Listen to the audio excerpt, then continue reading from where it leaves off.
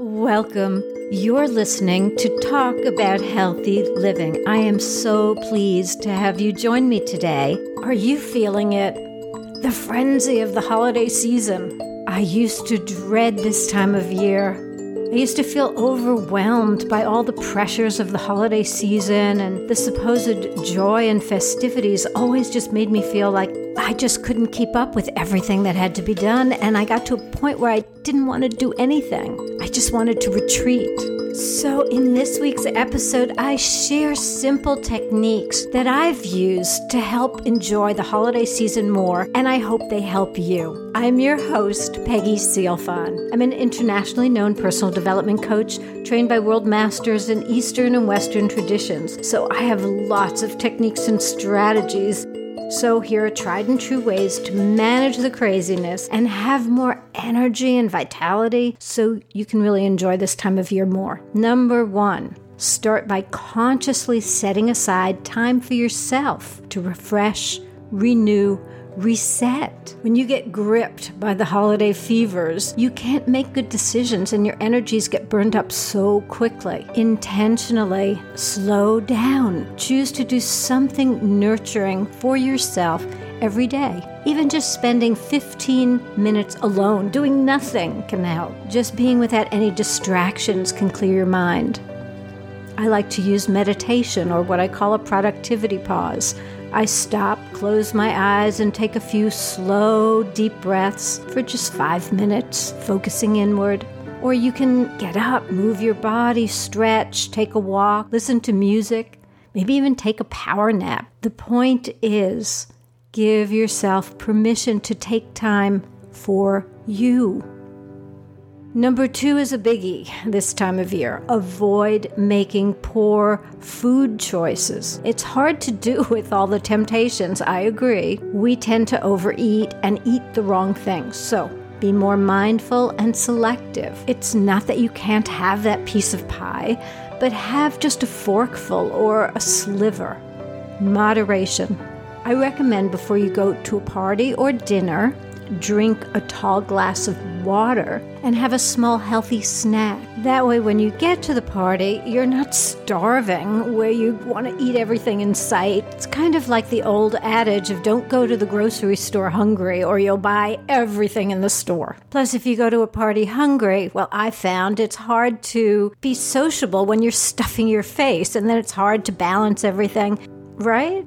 The idea is to essentially eat and drink less at these events so that the next day you'll feel better. I mean, how many people really feel great the day after Thanksgiving? It's overload, and it doesn't have to be. So use moderation and mindfulness. I offer a 2-week program, Feel Fitter, Healthier, and Lighter in only 14 days. So it might be something you want to take before the holidays really kick into high gear, or after the holidays. I offer it several times a year. And it's a great way to develop good physical, mental habits, as well as lose some weight, lose those pounds. It'll help you train in better eating habits with recipes, food ideas, motivation, inspiration. So check it out. It's part of my Mind, Body, Fitness for Life series, and I'll put that in the show note links. Number 3 is another tough one. Let go of perfectionism and expectations. As families change and grow, traditions and rituals often change.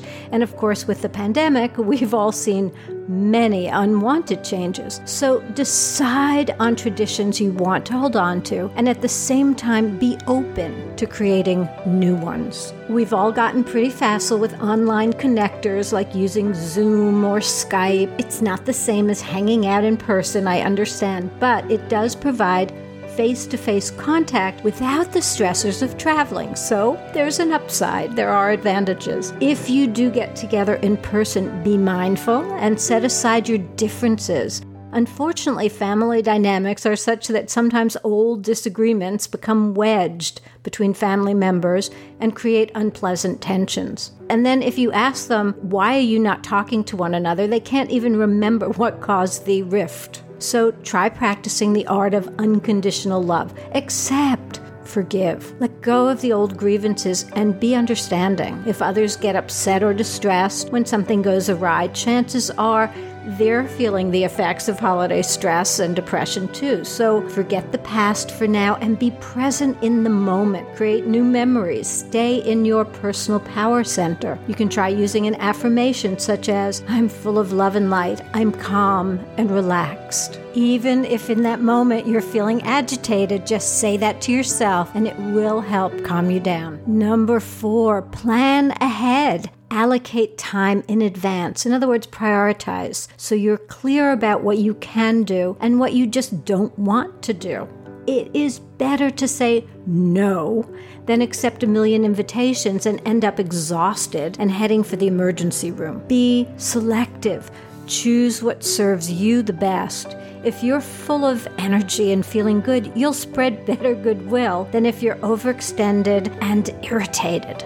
So you can be a healthier spouse, parent, sibling, or friend just by honoring yourself first and be realistic. Number 5, this is another real big one. Let's address money worries. Yes, everything seems to be more expensive this year. We know that. Don't get sucked into the buying mode.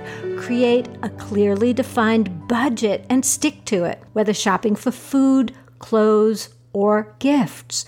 Be strict with yourself. Forget about buying happiness with an avalanche of gifts. Try creating homemade gifts or start a family or friends gift exchange. Tune into your heart. How do you want to show someone you care? How would you want to receive attention from someone else? Would a hug feel good? A back rub? A loving note? A home-cooked meal? Those are all great gifts. Turn them into a special gift certificate for a 10-minute back rub or a 5-minute foot massage. Most importantly, really stop. Consider what's the true meaning of the holidays. What's really important? What do you value? It's essential this time of year to stay balanced and healthy so you can be at your best in order to give and receive joy. If you're burned out, you can't really be in the spirit, let's face it. Also, some of us suffer from the reduced daylight hours. Seasonal affective disorder can result in fatigue, social withdrawal, depression, or hopelessness. So I use daylight balanced bulbs. I put them in my desk lamps, and that way I'm exposed to daylight balance, and it really helps. Remember, happiness is an inside job, so you have a choice. You can choose to be happy and enjoy the season, and that's what I recommend. For some stress-reducing products, I do have a free audio that you can access at 3minutestodistress.com, or refer to my book, Escape from Anxiety, with over 100 ways to reduce stress, anxiety, fears, frustrations. I'll post a link to a free chapter which will offer a few more tools for you, or try using Yoga Nidra. It's an integrative relaxation experience, and I'm offering a customized recording created just for you and your specific needs, or you can gift it to a loved one based on their needs. So I'll put that link in the show notes as well. If you have any specific topics you'd like to know more about, please send me your suggestions. My email is also in the show notes. I hope you benefited from your time with me today. I'm sending you love and light, and I invite you to join me again next week for another episode of Talk About Healthy Living. May your holidays sparkle with love, laughter, and peace with family and friends.